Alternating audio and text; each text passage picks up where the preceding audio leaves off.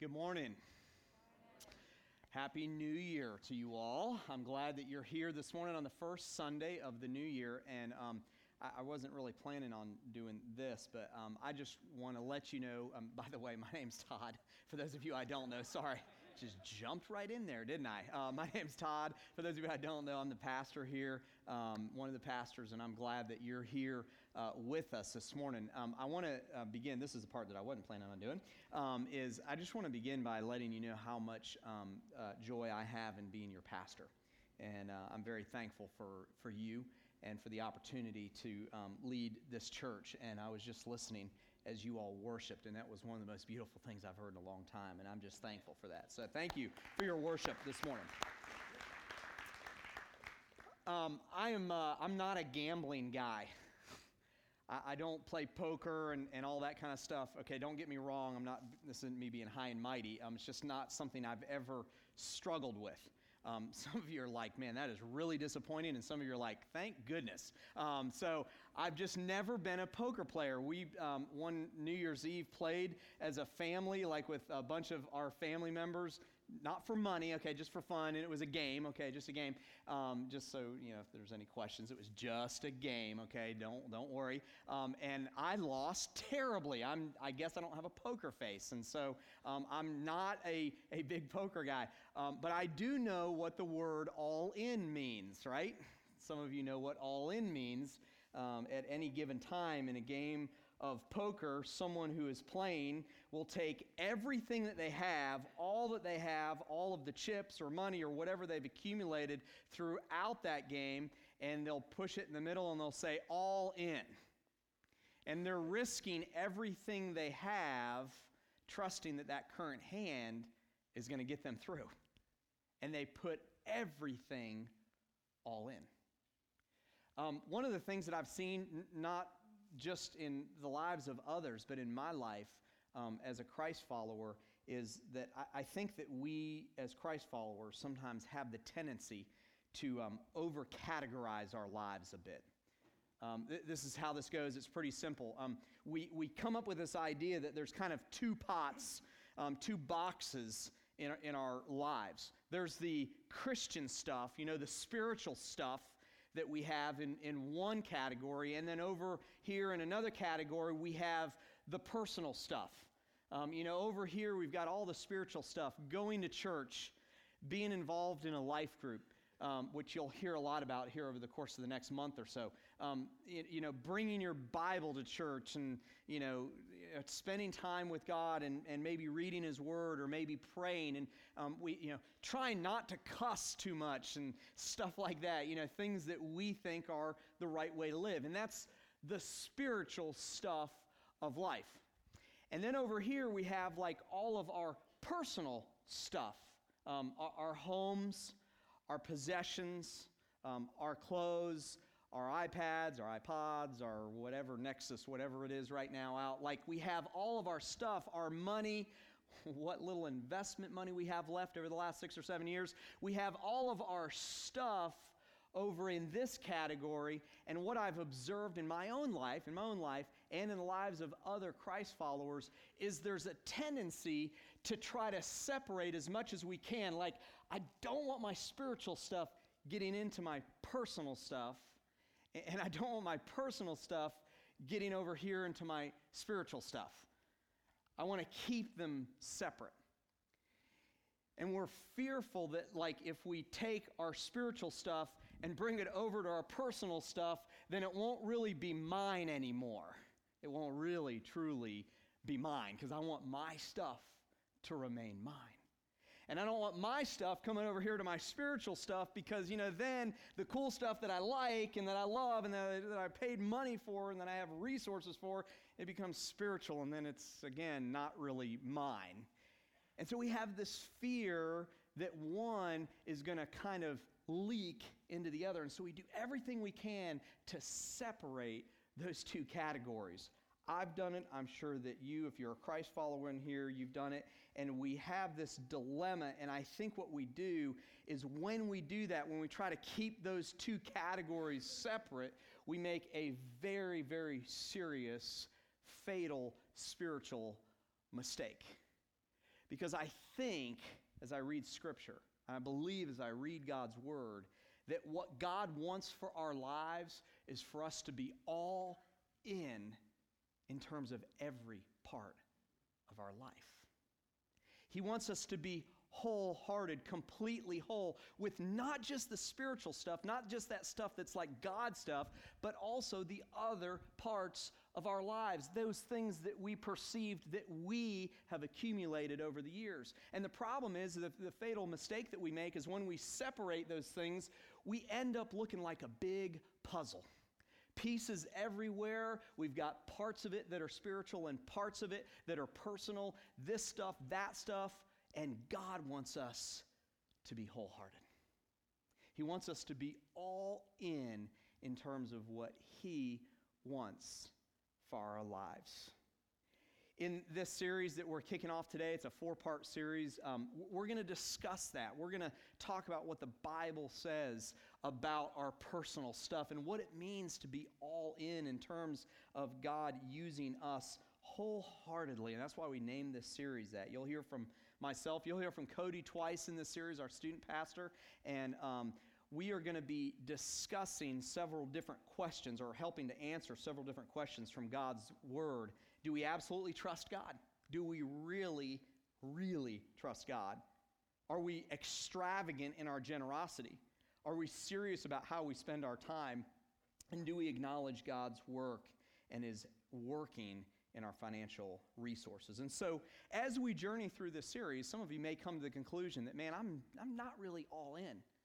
I'm not really wholehearted in what I'm bringing to God, what I'm giving to God. I've got my spiritual stuff and I got my personal stuff, and I kind of like it that way. And so the point of this series is really to expose that in all of our lives, me included, and to help walk through God's Word and what His Word says about being all in terms of our commitment to Him. Now, this morning, what I want to do is I want to begin this series by establishing what I believe is the most foundational principle when it comes to what God wants with our stuff, and that is trust. And I've found in my own life, I've found in the lives of others that I've talked to, that I've counseled with, that I've spent time with, that when it comes to our personal stuff and keeping those two things separate, that at the core of the matter, at the heart of the matter, deep down inside, what exists at the most foundational level is a trust issue. I play golf. Some of you know that. I talk about it quite often. I actually try not to talk about it too much. I haven't played a lot lately because I'm getting old and I have tendonitis, but I play golf, and I played on New Year's Eve with a friend, Daniel. You've met Daniel, and Daniel's really good. He's like a 4 handicap or less, and I'm like a much higher handicap. So anyway, and for those of you who don't know, that means he's good and I'm bad. And I play golf with guys, and when I play golf with guys that are a lot better than I am, they'll say this to me, and they don't realize it's a backhanded compliment. They'll say, "Man, you have a great swing, you just don't trust the club." I'm like, "Thanks, that's cool. I have a great swing, I just don't trust the club." So what you're saying is I really don't have a good swing, so thanks. But it's really true. There's an element that I need to trust that the club is going to do the work, because I want to think that I'm responsible for a good golf shot. And you know, when it comes to our stuff, our personal stuff, I think we really might, at the core of it, have a trust issue. We want to control, we want to oversee, we want to own, we want to have everything to do with our stuff. And what God wants us to do is He wants us to give up and trust Him with it. We trust things all day long, don't we? I mean, think about it. We go through life trusting in a number of different things. We're standing, or you're sitting here in this building today, and we're trusting that the steel is put together well enough that it's going to hold up the roof. Hopefully, right? Yep, okay. We did have experts look at that when we came in, and it's all good, so don't worry. Don't get up and leave. You'll disprove my point. But we trust that everything's not going to cave into us in our houses and that sort of thing. We trust a surgeon that we may go to, or a doctor that we may go to, because he has a diploma on his wall from a certain college or medical school. We trust that he's going to take care of us. We trust the bank when we put money in the checking account. We trust that that bank is going to take care of our money for a period of time until we use it, all of it. And then we trust that bank to take care of our stuff, take care of our money. We trust that the red light won't switch to red too soon as we're going through 278 on one of our many very safe lights out there.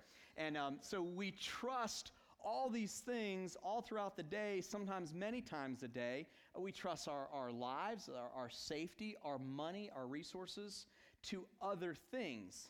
And there are many, maybe perhaps most of you in this room, who even place your eternal life, the trust of your eternity, in the person of Jesus Christ.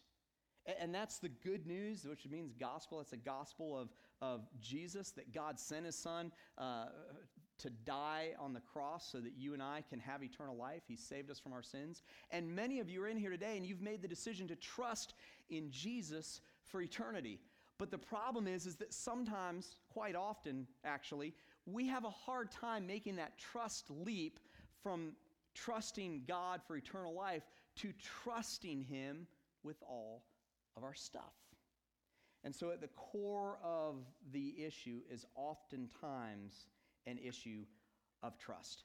Now, the type of trust that I'm talking about this morning is the type of trust in God with our personal stuff that's an everyday, every hour, through good times and especially bad, type of relentless trust. It's a, hey, I'm not going to give up on God kind of relentless, day in and day out trust that he is going to take care of me and that he is going to take care of all of my stuff.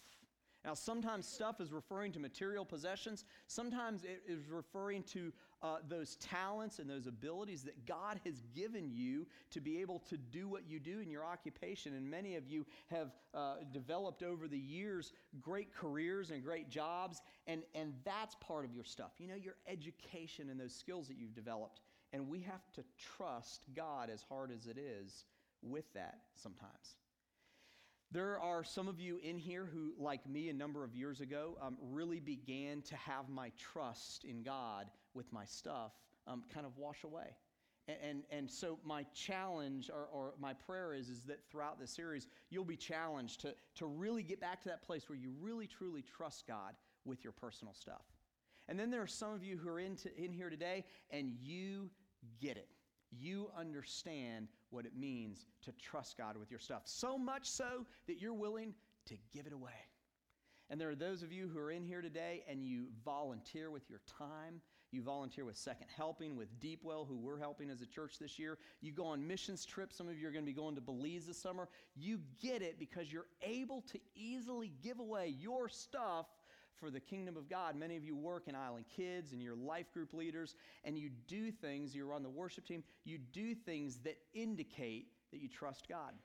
Some of you give financially on a regular basis. This past fall, I talked to you about how when we moved into this building that we, as a church, were going through a financial pinch, and I asked you to pray about what you would do to help us out. And God worked in your life and in the life of this church, and we've gotten through a very tight period of time over these last few months. In fact, on Christmas Eve, I don't know if you realize this, how many of you were here the Monday of Christmas Eve? Were there a few of you that were here? It was standing room only, wasn't it? And so next year there'll be more services. But on Christmas Eve, we had all told Sunday morning and Monday night, kids and everything, 644 people in our building. And that's awesome news. Absolutely, you can clap. The better news is that 9 people made decisions for Jesus Christ. And that's the really good news. But even our offerings on those last 2 Sundays were pretty amazing. On Christmas Eve, many of you gave, and we brought in over $21,000, nearly $21,000 that weekend. That's $11,000 over what our weekly need is. That is a group of people who get it. The next week, you gave $14,000. That is a group of people who get it. So there are some of you in here today that your life is indicating that you understand trusting God with your stuff. And my encouragement and my challenge would be to keep on doing what you're doing. We're all going to be challenged over the course of these next few weeks in several different ways. The question that I want to begin today with as we take a look at the notes is, when it comes to your personal stuff, do you really trust God? Take a look at your notes this morning. We're going to dive in, and I've got a 3-step process that I want to introduce to you. This process, I believe, needs to be done in order, and this might be maybe the most practical teaching that I've done in quite some time, and it's a scalable, buildable process that will help you to have the type of relentless trust that we need to have when it comes to being wholehearted, all in with all that God has entrusted us with. First of all, take a look at your notes. Relentless trust is possible when I recognize all I have belongs to God. Relentless trust is possible for a Christ follower when I recognize all I have belongs to God. We can summarize that by saying He owns it all. I want you to say that with me today, okay? Are you ready? He owns it all. So you see this tension that we have between what we think is spiritual and what we think is personal stuff? The tension really is meaningless because why? He owns it all. Every part of it, every part of you, He owns it all. The writer of 1 Chronicles talks about this in 1 Chronicles 29:11. He says this, "Yours, O Lord, is the greatness and the power and the glory and the victory." And then he ends it by saying this, "For all," say that with me, "all that is in heaven and on earth is yours. Yours is the kingdom, O Lord, and you are exalted above all." It's all His anyway. He's the creator of heaven and earth. He's the one that put everything into place. He's the one that gives us life, and He owns it all. A few years ago, I got my first smartphone. I got an iPhone. It was, I guess, the second generation of iPhone. And the kids were, I think, about 3 and 6. And my kids like to play on my iPhone a lot. And they immediately, within like a few weeks, they had this thing figured out better than I did. And I realized that when I picked up my iPhone one day, and all the icons were all over the place, and they were in different categories, and they had done stuff to my iPhone. I didn't even know like what to do with it. And so I realized in that moment that they think they own my iPhone. Even this morning, Sean goes, "Daddy, I'm waiting patiently for your iPhone." They think they own the phone. And I know it because they switch out. Also, those phones, when you get them back from your kids, they're just covered in grub and kid grime, aren't they? So anyway, they think they own my phone. And I remember one time looking for my phone, and I couldn't find it. I knew where to go. And I went into his room, and there it was. And I called my kids in one of my most proud parenting, mature moments. I said, "Hey, guys, this is my phone. I want you to know it's my phone." It's a lot of irony there. He owns it all. But you know, it's interesting. God doesn't have to continually remind us that He owns it all. He relies and trusts that we're going to get that concept. He talks about it in Scripture, but He doesn't constantly remind it, "Hey, that's mine. That's mine." He relies on us, and trust is built between us and God. All of your stuff, all the things that you've worked so hard for, your homes, your cars, all the stuff you might have got for Christmas, your clothes, all of it, your talents, your family, your marriages, it all belongs to God. Being all in and being wholehearted begins with trusting God, and that trust begins when we realize that He owns it all. Secondly, relentless trust is possible for a Christ follower when I recognize that I am accountable for what God has given me. You see, He owns it all, but Scripture is clear on the fact that we have a role. I have a role. I want you to say that with me. Ready? I have a role. You see, it's not my stuff. It's really His stuff, and He gives it to us to manage. and I have a role. And when I come to the realization that not only does he own it all, but I have a role, then trust is further developed. I remember as a 13-year-old boy, my dad traveled a lot. And he would usually leave on Sunday night or Monday morning and come back on Friday. And I loved my dad. He made the most of every weekend. But occasionally, he'd have to be gone for a 2-week period of time or 10 days or something like that. And when I was 13, I remember we were living in Stone Mountain, Georgia, and I remember my dad coming to me, and we had a big yard, lots of grass. And he came to me and he said, "Hey, son, this week, you are in charge of cutting the grass." And he gave me the job that weekend to cut the grass. What I didn't realize is that was the last time pretty much my dad cut the grass while I was living in their house, okay? Good parenting there, Dad. But anyway, he gave me the job of cutting the grass, and I took it very seriously, and I did it that weekend. I don't think I ever did it well again, but I did it that weekend really well, and you know what it did? It built trust. He trusted me. He trusted me to do it, and so my trust in him was increased because he trusted me to do that. The first glimpse of this idea of stewardship, the fact that we have a role in what God is doing, comes all the way back at the beginning of Genesis. In Genesis 1:28, right after he's made man and woman, and God says this in Genesis 1:28, "And God blessed them, and he said to them, 'Be fruitful and multiply and fill the earth and subdue it and have dominion over the fish of the sea and the birds of the heavens and over every living thing that moves on the earth.'" You see, from the beginning of time, God has entrusted man with his creation.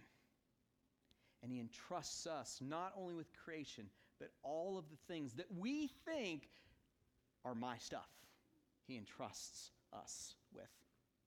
If he gives us a talent, we should seek to improve it. If he gives us the type of personality that connects well with other people, we ought to use it to share about him. If he gives us the ability to lead well, then we ought to develop followers and help turn them into leaders. If he gives us financial resources, we're supposed to invest those and make a return on it. I have a role in what God is doing. Jesus tells this story. It's the story of the talents. You might have heard about it. It's from Matthew 25. And it shows what God's intent is for us. Take a look at Matthew 25, verse 14. Jesus tells a story, "For it'll be like a man going on a journey, and he calls his servants, and he entrusted them to them his property. To one, he gave 5 talents. 5 talents were a form of money, of commerce. To another 2, he gave 2 according to his own ability, and to one he gave 1. He who had received the 5 talents, verse 16, went at once and traded with them, and he made how many more? 5 more. He invested what the master had given him and came back with 5 more. Verse 17, so also he who had the 2 talents made how many? 2 more. He invested it wisely and made 2 more. But he who had received 1 talent, you know where this is going, he dug it in the ground and hid his master's money. Now after a long time, verse 19 says, the master of those servants came in and settled the accounts with him.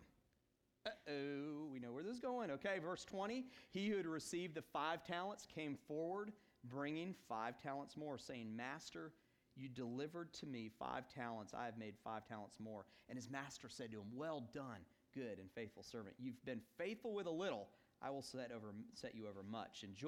Enter into the joy of your master. Verse 22, and he also, who had 2 talents, came forward, saying, Master, you delivered me 2 talents. I bring you 2 more. His master said to him, well done, good and faithful servant. You have been faithful over a little. I will set you over much. Enter into the joy of your master. Verse 24, he who had also received the 1 talent came forward, saying, Master, I knew you to be a hard man, reaping where you don't sow and gathering where you didn't plant seed. So I was, what? Afraid. I was afraid, and I went and I hid your talent in the ground. Here you have what is yours. And he returned 1 talent. And look what the master says. He answered, he said, you wicked and slothful servant, you know that I reap where I have not sown and gather where I have scattered no seed. Then you ought to have invested my money with bankers, and at my coming I should have received what was my own with interest. So take the talent from him and give it to him who has 10 talents.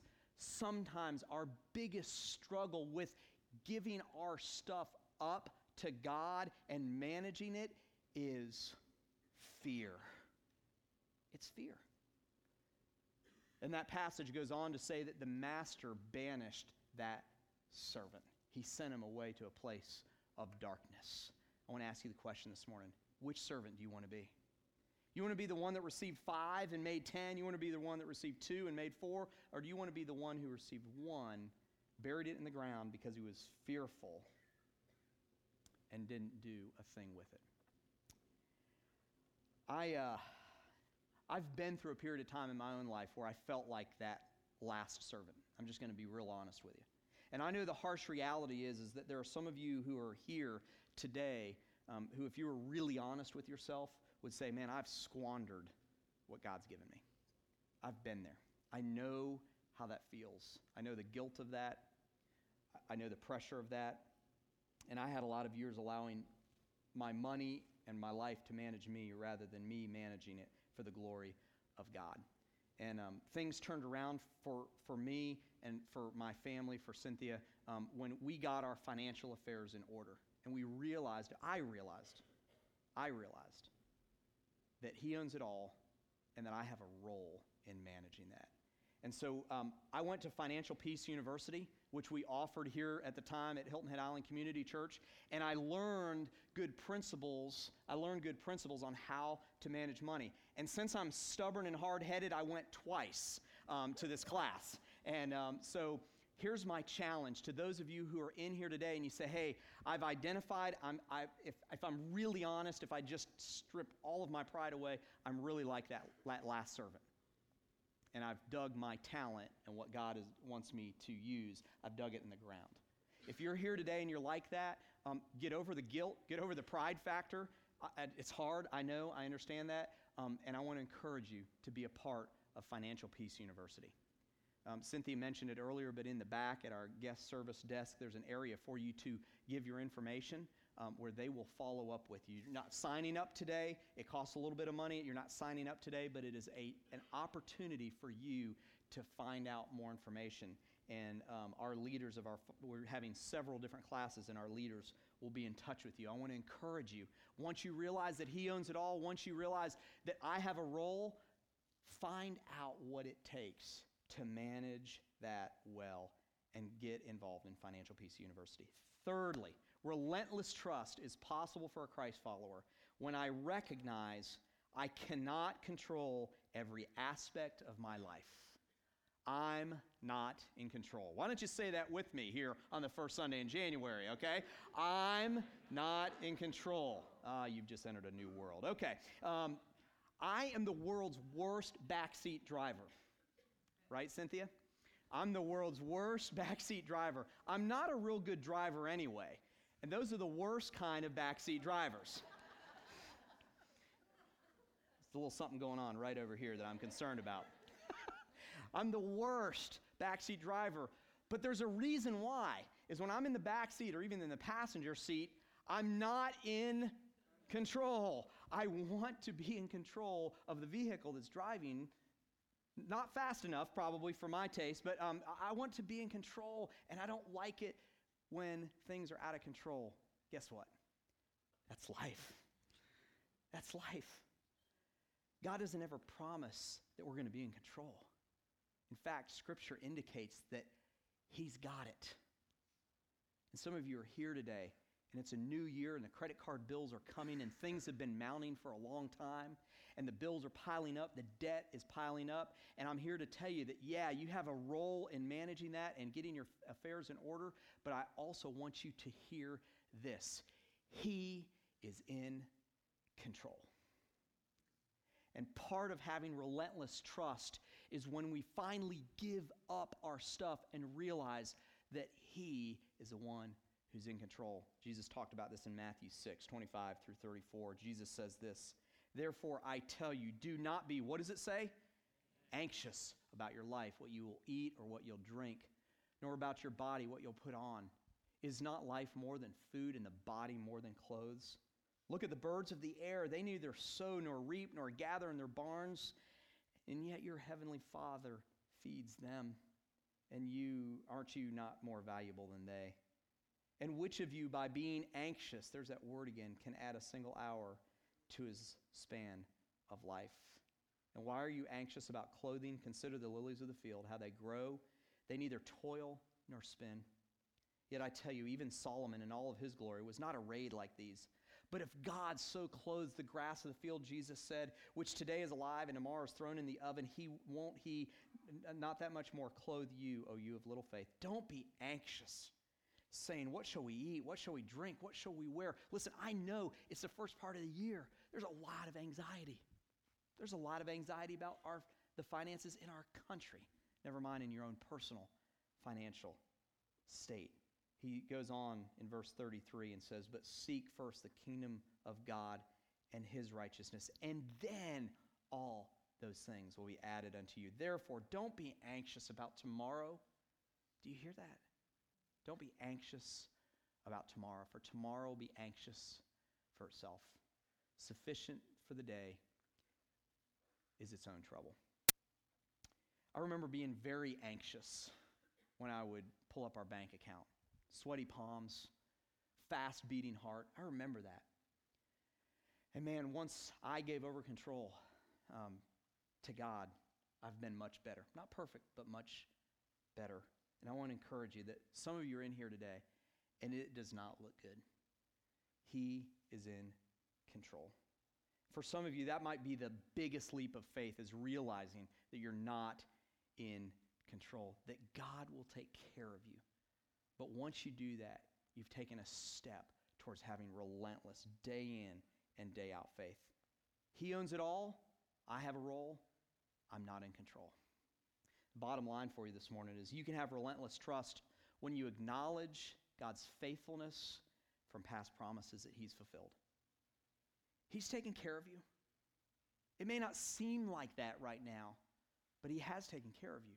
There have been days, there have been moments, there have been periods of time, there have been years when he's taken care of you. If we will focus on his faithfulness, that will give us the ability to have relentless trust. He's faithful, and you can trust him with your future.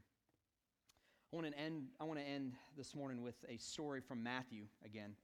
Matthew 4:19 through 22. It's the story of Jesus calling several of his disciples.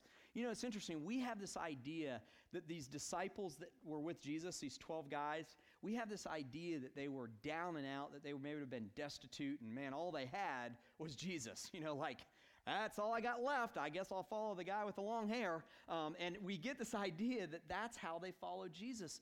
But at least in several of their cases, that wasn't the case. They had a lot going for them, and they decided to give up control to follow him. Take a look at Matthew 4:19 through 22. Jesus said to them, follow me, and I'll make you fishers of men. And what does it say? Immediately, they left their nets, and they followed him. And going on from there, he saw two brothers, James, the son of Zebedee, and John, his brother, in the boat with Zebedee, their father, mending their nets. And Jesus once again called to them. And immediately, they left their boat and their father. And I'm going to insert a few things here. Their great fishing business, their money, their stuff, what they had worked for all their lives, they left it all. And what did they do? Followed him. That's all in. That's the beginning of what a wholehearted life looks like. It's when we say, hey, my spiritual life and my stuff life, it's all God's. It's all his. I want to be all in. I want to be wholehearted. He owns it all. I have a role. I'm not in control. Father God, I pray that you would help us to hang on to those promises. It's not without responsibility. It's not without some highs and some lows. Father, your promise is that you will take care of us. Help those who are in here today who maybe they think they own it all. God, I pray that you would help them to realize that it's all yours. All that we've worked for, the education, the degrees, the experience, the investments, the money, the cars, the iPads, the iPhones, all of the stuff. It's not really ours. It's yours, oh God. And I pray that you would pierce our hearts and help us to realize that. I pray that you would be with those who are in here today who feel like that third servant. They're returning one talent to you. I've been there. I know how embarrassing and guilt-ridden that can be. And I pray in the strong name of Jesus that you would be with those who are in here today who their financial life and their stuff life is out of control. And I pray that you would help them to have the courage to go back and find out more information about financial peace so that they can get their affairs in order, so that they can invest what you've given to them. And I pray for all of us in here that you would help us to realize that you've got it. If we do our part, you've got it. And Father, I pray that you would just guide us into that place where we say, I'm all in. I want to be wholehearted. Not just my spiritual stuff, but everything. I want to give it up. I want to give it to you. Father God, help us to have that kind of relentless faith. And I pray that you would help us to cling to the promises, that you are faithful. And Father God, because you've guided us so far in the past, we can trust you for the future. In Jesus' name I pray.